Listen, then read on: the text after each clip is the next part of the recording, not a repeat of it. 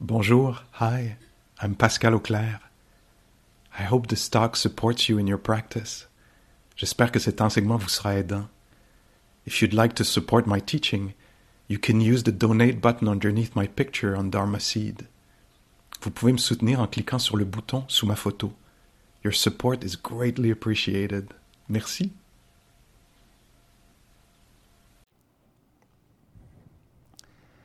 The way we think of happiness in the world is a lot around the satisfaction of thirst.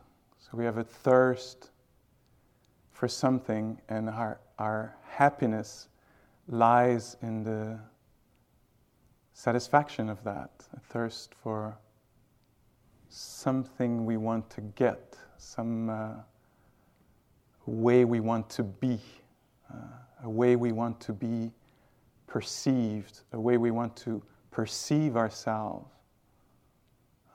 something we want to achieve. There is a thirst. It might be grandiose, or it might be even on a very small scale, just about a thirst for just a little bit more ease with the breath, or just a little bit more of capacity to be with this sphere, a little bit more courage, a little thirst for a little less confusion, thirst for this pain to go away, for this joy to amplify, for this yogi to move to a different seat or breathe differently.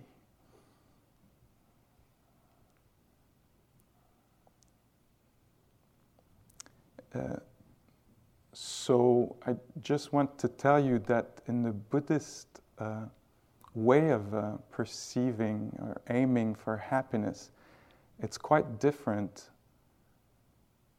So it's better to tell you now than for you to find out at the very end of the retreat or 20 years down the road.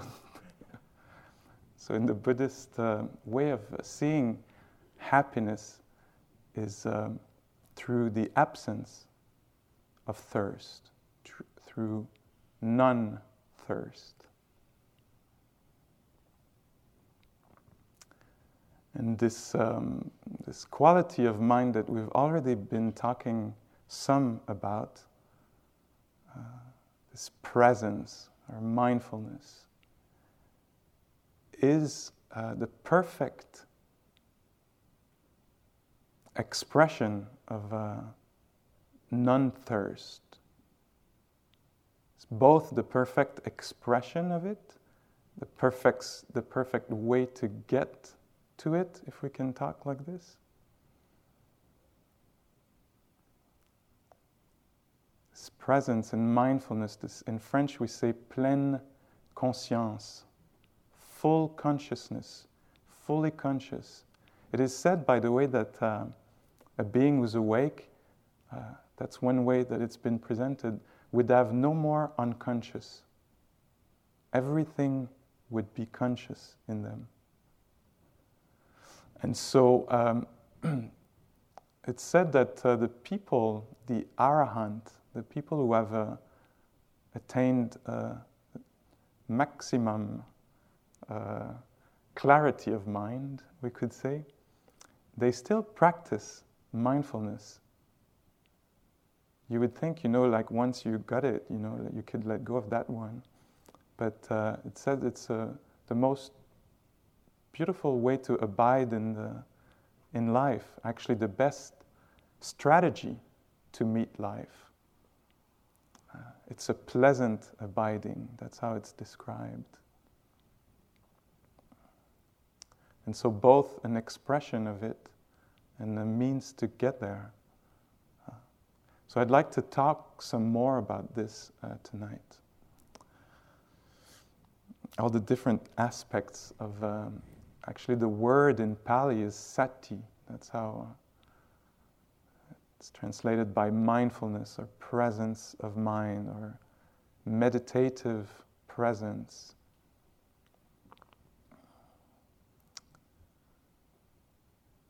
And so this quality of mind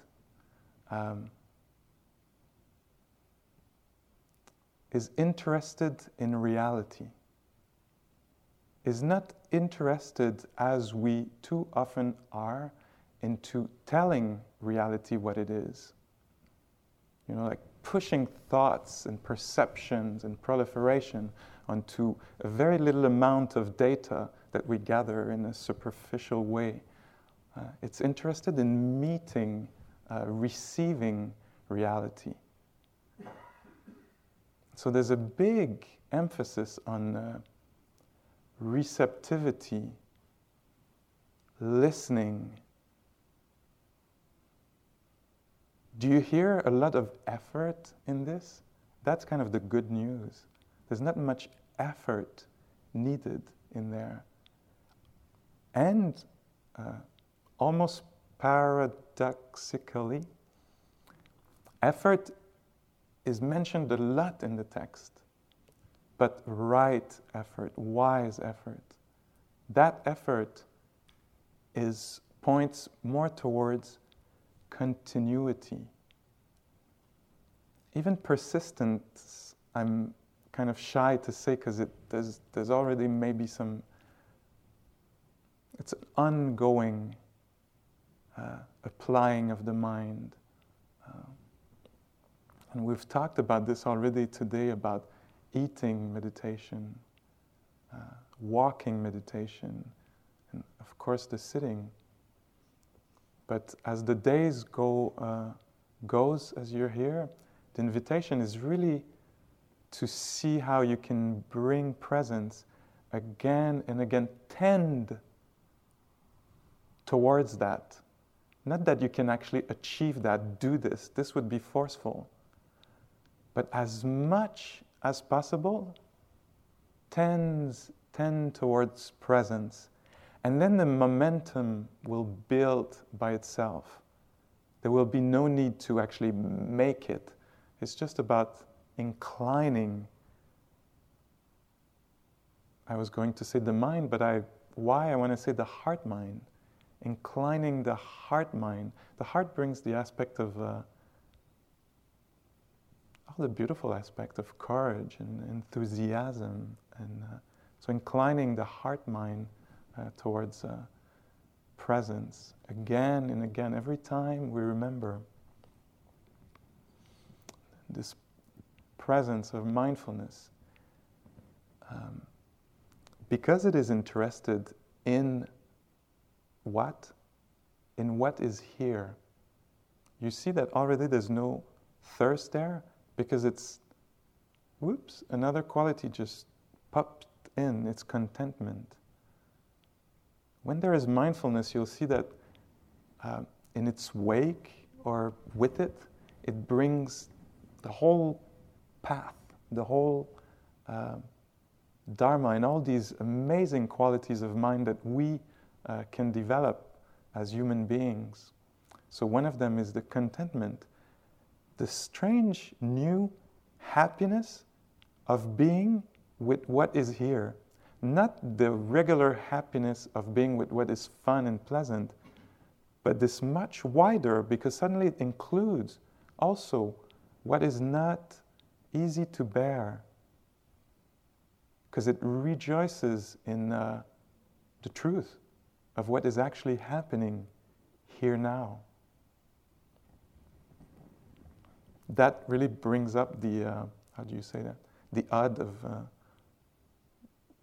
of being happy, no? If you can also include what is more difficult or disagreeable. And then it goes like way like this if you include everything that is neutral, that we mostly don't take notice of, which is, I think, I wouldn't be surprised it would be in the 90% of our experience, would be of the neutral, wouldn't stand out as like fun or horrible, but just like a lot of what is happening here now. The air on your skin, the temperature, the movement of belly. This magic of presence that can turn unnoticed things into, what is the word there? Am I right when I think of the word suchness?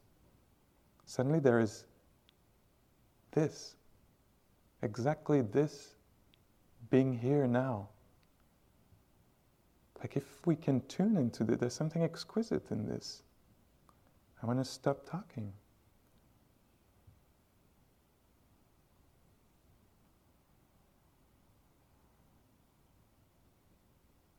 I always come back to this. There was an old teacher of mine who would say, hey, we have never been here now before.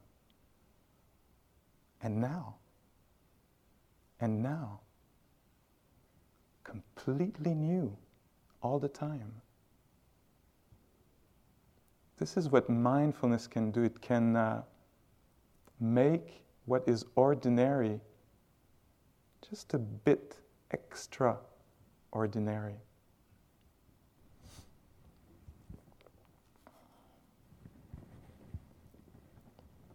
So this presence has no judgment in it. It doesn't take side. It doesn't have value judgment. This is much better. I would prefer to have an experience of this kind of mindfulness rather than this kind of mindfulness that I'm stuck in right now. You know, this kind of, it's very tight in here, you know. Well, this is here. This is what's here. By the way, sati is also translated by the word remembering. And so, what does it remember? I think of two main things that sati remembers. It remembers itself. Oh God, I had the intention of being present, but I was gone. I remember myself, presence, mindfulness. So that's what it does for us. And then, okay, pause.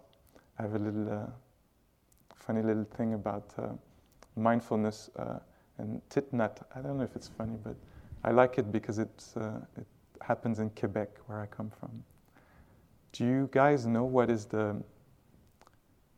You know, in every state here, there's like something on the plate of the car, like on a little wording, yeah? Die or something somewhere, like live or die or something. The happy state. And so in Quebec, it's je me souviens, I remember. And so Thich Nhat Hanh, when he comes to Quebec, he says he loves that because when he's in the car and he sees a car in front and he sees what's written, je me souviens, he says, I remember. I don't know what Quebecers remember, but I know what I want to remember. I want to remember sati, to actually be present, come back, just here and now. And so it remembers itself. And the second thing that it remembers is what is like right in our face, but mostly forgotten all the time, which is the present. So because sati cannot know anything else than what is here now. So if you say, oh, I was mindful of what happened to me when I was a little girl, it just doesn't work. There's something a little bit off. You might, if there is true mindfulness, you would say, not just you would say, you would also experience that presently there are thoughts about childhood. So do you see that in a way, what mindfulness does very cleverly is it removes from apparent reality, conventional reality, it goes in and removes what is true or ultimate reality. So if I'm sitting here thinking I'm such a piece of cake, and I'm mindful of this, then it's going to take this, I'm such a this and that, and mindfulness is going to remove what's apparent, me being so like this or so like that, and it's going to remove the ultimate reality. What is the ultimate reality in this situation? There are thoughts. There is thinking that is happening. Very primary. This is really happening. The fact that I am a piece of this or a piece of that is not totally clear, and it depends on who you ask, and it depends when you ask them. It's very... But the fact that thinking is happening, that is true, like touching the ground. So in the presence of confusion, sati will bring back some sanity, some truth. Oh, there is contraction in the chest.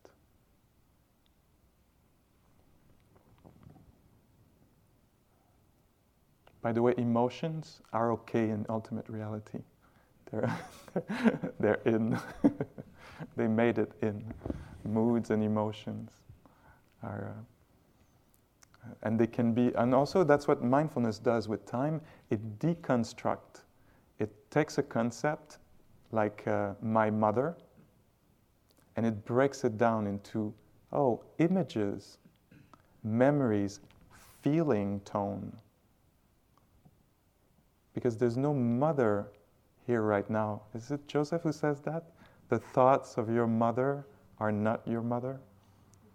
That's kind of what mindfulness does. It sees like, because if you say, or this person has always been like this is how they are. One thing we know is that there is thinking going on. This is what mindfulness would pick up. Oh, thinking's happening. Yeah? So there's no judgment, there is interest in mindfulness, and no reactivity, and no expectations. But this being said, it can actually totally include that. So it doesn't mean that we're all like purely going around all the time. It's messy in there. It's messy out there too, but in here, I don't know you, maybe I'll talk about me. It's very messy in here. But the magic, again, of mindfulness is that it can include the mess. It's not like, no judgment, no expectation, it's all clean and it's all, ultimate reality everywhere. No, it includes all the whole shebang. So it means that when there is reactivity, it can be included. When there is resistance, it can be included. Sati will see this, know this, experience this, and also will do it in a non-superficial way. That's how it's presented. It's not like, it's not like this. That's mainly how we are usually. But with this presence, this quality of presence, it sinks in. It really wants to know in a more, in a deeper way. Even something that lasts for a second, it wants to know it as fully as it can when it does. It's not interested in getting just a superficial information about it and making something out of it. It wants to know it. And one image that is used is like a watermelon underwater. It floats and it goes like, this way and this way, or a cork does the same thing. And we say mindfulness is like more like a rock. It just like sinks down. And you might see this over the days, how it does that.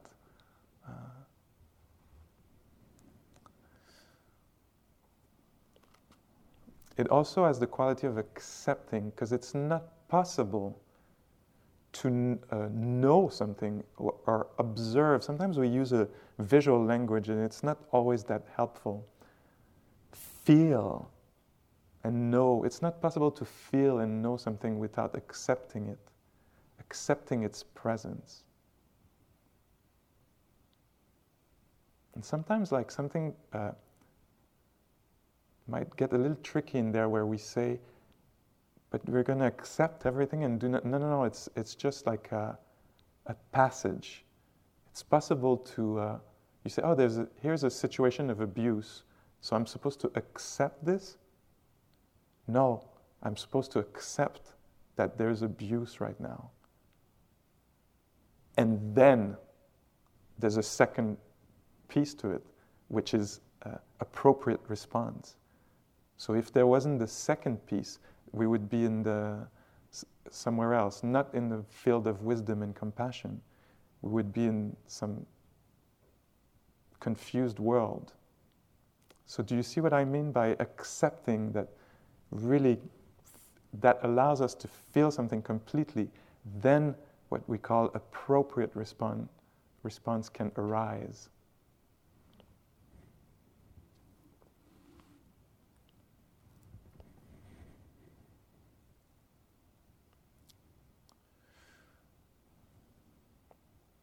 Also, it's mindfulness and presence is empirical, it's embodied, it's experienced. I think everything I've said up to now kind of points to that, just to make it clear for you in your sitting and walking. So when you're thinking about the Dharma, this is a whole other thing. When there is either proliferation or discursive thinking, we're a little bit off. With mindfulness, when there is thinking, you'll see the difference because the thinking leads towards the experience. What is this? Hurts. Yeah, hurts. Hot. There is words here, but they are aiming towards the experience. Yeah.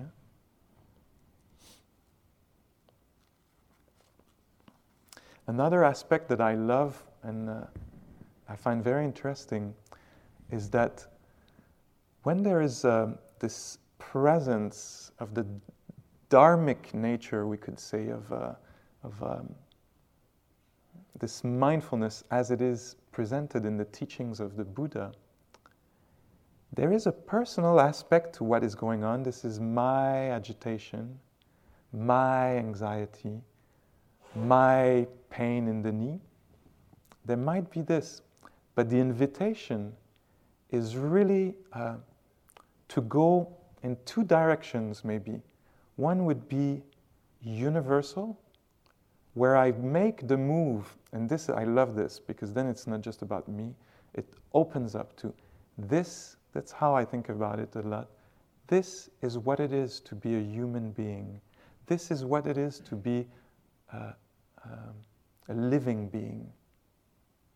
When there is pressure of a certain nature in the feet, and tightness and hardness and pulsation, this is in a way my experience, but this gives me access to all other beings because they know materiality in the same way that I experience it directly here.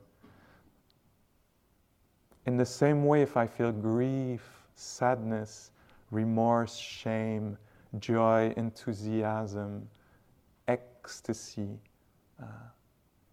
spaciousness, this is more of a mentality realm, and it's known by other humans. So when there is a lot of anger inside of me, and I know how uncomfortable it is, how I would want to do anything for it to go away, I start to understand why somebody feeling a little bit more of that and having a little bit less wisdom maybe could actually lash out on somebody else. Not that I agree with it and condone it, but I can understand the cause and effect. So that's the universal nature of what we're observing. Another way to talk about this is to talk in terms of dhammas. That's how here the translation would be phenomena. We are observing phenomena. How it arises, how it feels, how it passes, all the different fluctuations of sensations, perceptions, emotions, moods, thoughts, and everything else as phenomena. So there's something it could be too cold for you and seem like clinical, but this is certainly in the teaching that we're observing the mechanism of suffering, not the way I'm beating myself up, but what is beating oneself up? What is this mechanism? And what is the mechanism of forgiveness, opening to? What is leading towards what is beneficial? Yeah?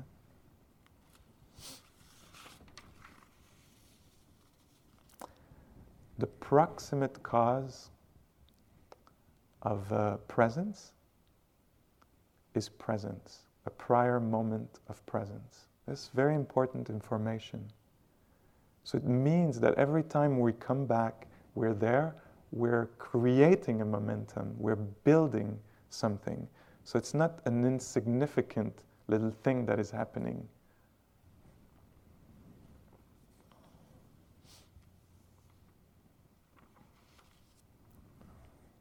One way that I think of it also is this is the Buddha's gift of independence to us. This is just a tool. It's a tool of how to listen and how to receive experience. So there's no beliefs in there. Do you see that?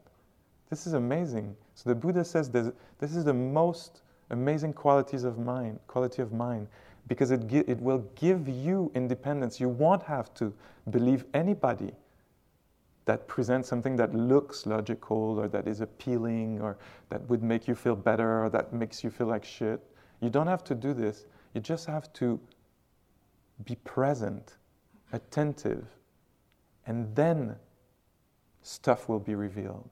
Then disentanglement will happen, because this quality is participative. Yeah?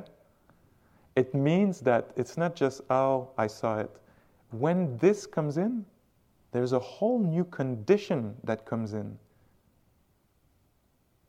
So it means it's going to change the course of what's going on. So it's not just looking at stuff and having no impact whatsoever on what's going on. When I bring attention, awareness to what is going on, the whole big boat is starting to move in a different direction. Stuff is starting to happen. So that's another part of this that is very important. Also, it's non-violent. I have a lot to say about this quality. It's non-violent. It's the middle path. It doesn't repress, suppress, oppress, nor express. It just knows. It just opens to. Then there's a lot of possibility around this, and one can start choosing what will be of help and what won't, and what could be cultivated, developed, and what should be abandoned. Yeah. As you progress in the next few days, you might see this kind of, okay, I'll make some visual for us because I've been kind of dry in my talk and not many stories. But this maybe is fun to look at, is it? Somewhat fun to look at. So at the beginning when we practice mindfulness, it's not the perfect thing, but we'll use it anyway. So it's like if we sit in meditation here, imagine it's just a little bit more round, and we keep falling. Is that your experience? You sit, and you want to be present, but ups, it goes up. It's like it pulls you in the past, it pulls you in the future, it pulls you in who you are in the world, and who you wanted to be, and how much time there's left, you know, and what's coming for lunch, and how does it smell like? Is it really spaghetti or might be something else, you know? We keep falling like this. And as we practice, there's this movement that happens where then we start to be in there. And so it's getting harder to get out because we've built the momentum. So it doesn't go out so much. Yeah? It's nice, huh? And so because with several moments of mindfulness stuck together, what happens is we built what we call momentary concentration. There's a type of concentration that comes, the unification of the mind, that makes the mind kind of stick together. So instead of being in kind of diversity and being spread out, could be, or scattered. I knew there was.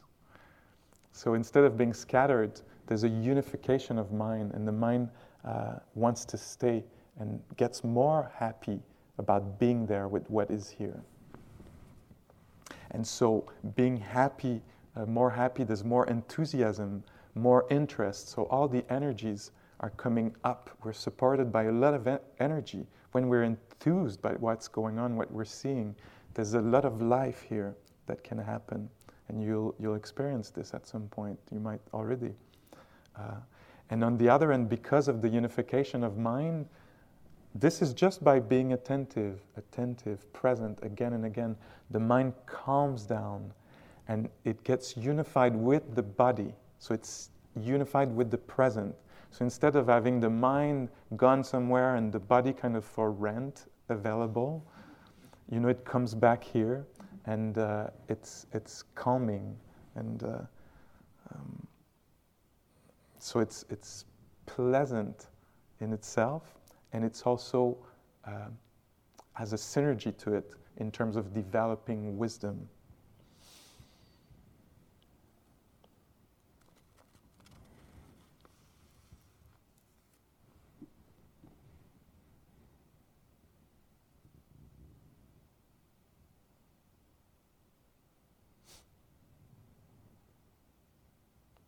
Also, what happens with it is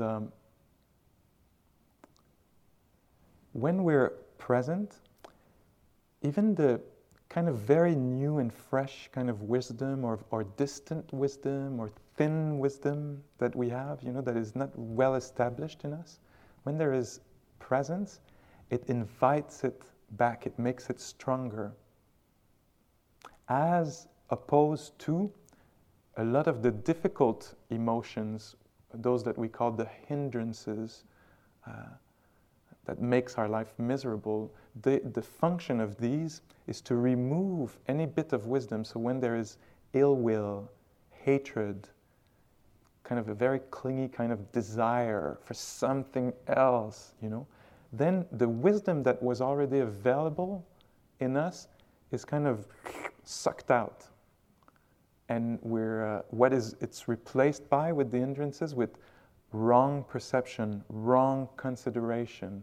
And so the world becomes a little distorted. Wisdom is gone, and that's why it's painful. So mindfulness does exactly the opposite. Presence is calling wisdom back, inviting it, developing it. So instead of being caught in this kind of cycle of greed and aversion and confusion and all this, we kind of move out to observe it, know it, see the cycle. So you see that even in the beginning of observing aversion, resistance, there's already a diffusion from it. We're not in it like in the washing machine or the dryer. You know, you're, oh God, there's a lot of agitation here. Whoa, or the mind is so slack, so foggy. It's already something that can be observed. So we're out of the wheel in a way.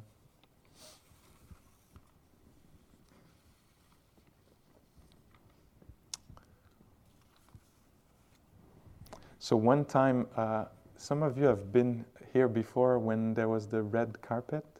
Do some of you remember this? It used to be really funky in here, like very 70s. Huh? And there was a red carpet. The stage was lower and going like up to this, maybe the second row there. And I was sitting right there on the retreat. And the teacher who was sitting here was talking like I do. And I was feeling maybe like some of you might be feeling. So she was talking, and she was probably in her second hour of Dharma talk. And I was sitting there and having all kinds of thoughts and opinions about the length of a talk, the subject of a talk, the importance of personal funny stories in a talk, and all this. And I was getting really, really agitated, and it was going on and on and on. And at some point I was so irritated, I decided to leave the hall. But because there was very little sati around, and the wisdom had been really like sucked out, I had not noticed that my legs had fallen completely asleep. So the teacher was talking, and I'm sitting there, and I stand up to leave, and I fall. As soon as I stand up, I fall right on my face on this little stage about this first step, right on the red carpet, you know. This was wood or tiles over there. And I went like this. My whole body went like this, bang! And my jaw went like this, bang! And then she says, what's going on? You're all right? So I'm there in the middle of a Dharma talk, like spread out completely.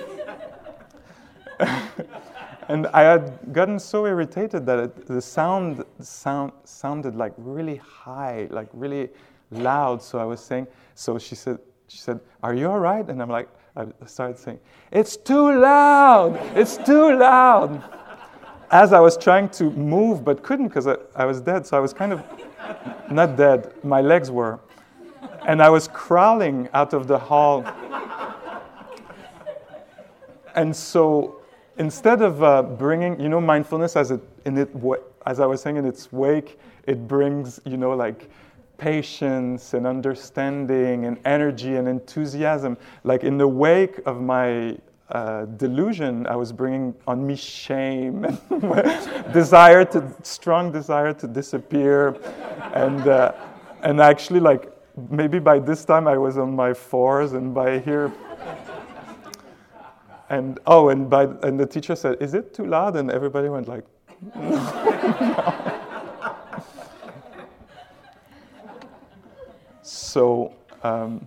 So this is the power of aversion, where it can lead us. So if we can catch this at some point before maybe writing the note to another yogi, the loving note with sign metta about how much noise you make, if we can catch ourselves doing this is with aversion, with greed or desire. What's the story I had in mind? Oh, I remember also one time. Okay, these 6 minutes of shameful stories on moi.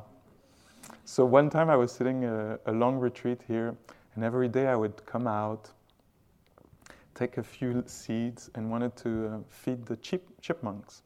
So they started coming where I would put the seeds closer. And then I was doing this also with the chickadees. So I was very busy. And lots of desire for connection, I guess, in the silence. So then I started putting the seeds on my finger. They would come on.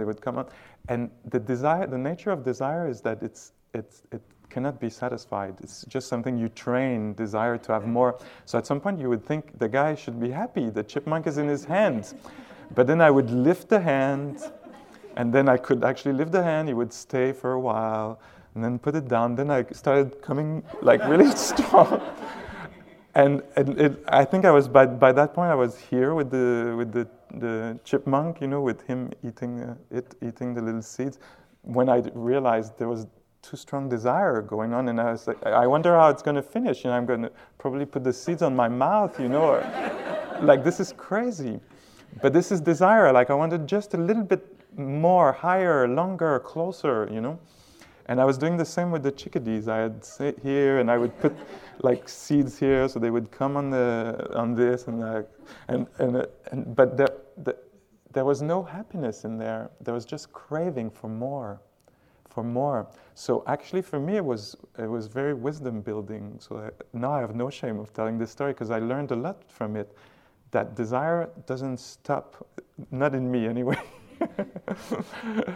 until mindfulness kicks in, and mindfulness comes with discernment and curiosity, interest. What is going on? I'm never going to be satisfied with the chickadee and chipmunk feeding. It cannot satisfy me. Yeah, I know a yogi. Of course, I won't tell the name, even if you squeeze my arm and torture me. But so this yogi was on a long retreat here, and there was only shower, and they wanted a bath for a long time. And they found their way, I don't know how, in the basement behind the washing machine and stuff. Then they found this big barrel, kind of a blue plastic barrel. And they decided to bring it secretly during the night in the showers to take a bath because they thought they would fit in it. This is all happening here. And so this, by the way, might be another story like the others that I talk about. We call it yogi mind. Sometimes we get, because there's so little stimulation, we hook on some idea, and sometimes there's a vipassana romance. You think my mate is here, my love, my soul mate is this person, and you get totally like me and her, and then you even divorce during the retreat and make up again, and the mind can get like this. This is the nature of desire and aversion. We have also vipassana vendetta, like the one person that does everything wrong. Like you watch them, they're really like your primary object of meditation, and you watch them and everything they do is off. It's just unbelievable that this person is here. Yeah? Anyway, back to the barrel before I have to ring the bell. So the barrel made its way in the shower. The hot water cleaned the barrel, entered the barrel and got stuck in it.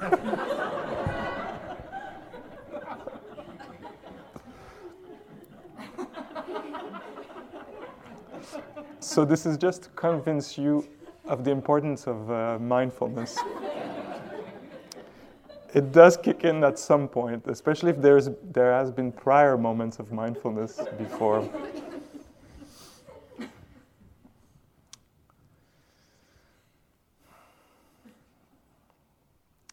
This being said, and because it's coming to an end, I'll just mention these. I talked a little bit about these hindrances. So there's 5 classic hindrances. It's agitation, too much energy, sleepiness or torpor, sloth and torpor, where there's too little energy, we're unable to meet the moment. These energies, these forces we meet in life, that's what keep us from being connected, intimate, close to life. And so when there's too little energy, when there's too much energy, when there's a need, desire for something else, something completely else, like being somewhere else, you might have thought that today, or being, having just this quality of mind being just a little bit more present, yeah? So this leaning forward. And the other one is the resistance to what is here. Exploded form is like anger. It starts with like slight irritate. Okay, but that starts, it can be very subtle like this. And then to outrageous, murderous rage. Yeah? That's the exploded form. The imploded form of resistance is, might be fear, depression, and then the one that, the 5th one would be doubt, not being too sure, doubting oneself, doubting the teacher, doubting the teaching, doubting the Buddha, doubting what to do next. Should I do breath at the nostril, or, hand touching? And so these can be completely included in our mindfulness. We can be aware of them. So we start by recognizing their presence and then allowing them to be there, to be known, to have their presence, and connect with them and bring interest. What is this? And when I talk about interest, like the first step is always physicality, because it's so tangible. So if there is agitation, let me feel it. If there is restlessness, where do I feel it? But come back to the body. If there is fear, if there is anger, this is what we do. We start always by bringing the attention in the body to know this, hang out with this for a little while, and then the diffusion or disidentification. These 5 and all the other difficult emotion are not, this is in the spirit of the Dhamma, they're not mine, they're not yours. It's not, I'm so angry, I've always been angry, I'm so confused. There is confusion. Confusion is here. It's not a denial of it, it's a recognition of its presence, but not being fused with it. This is way too complex if it's me. And it's not. Because confusion was there at the time of the Buddha. You read it everywhere. Not from him, though. He was good with it. But from people who were talking to him. Fear, anxiety were there. They come when the conditions are right. The Buddha said the mind is naturally luminous and clear. It's because of the visiting forces that we suffer, and it's tormenting us. So they're not what we are. And so that's very important to remember this in practice. This is not me. It's clearly there, but not moi. Yeah?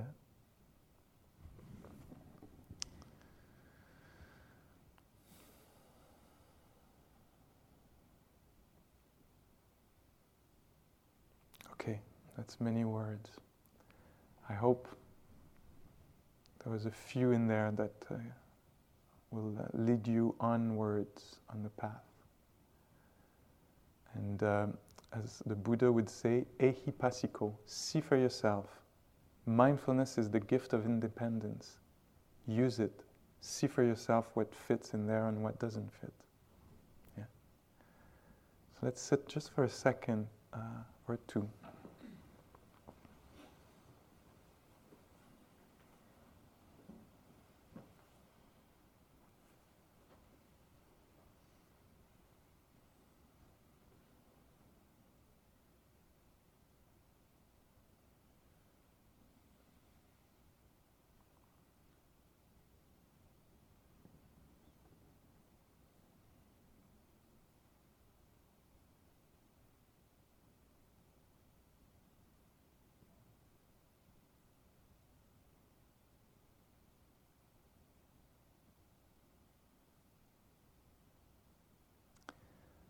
May the presence that we bring to all moments that we remember lead us towards wisdom and compassion, so that we can be a friend to ourselves and all beings everywhere.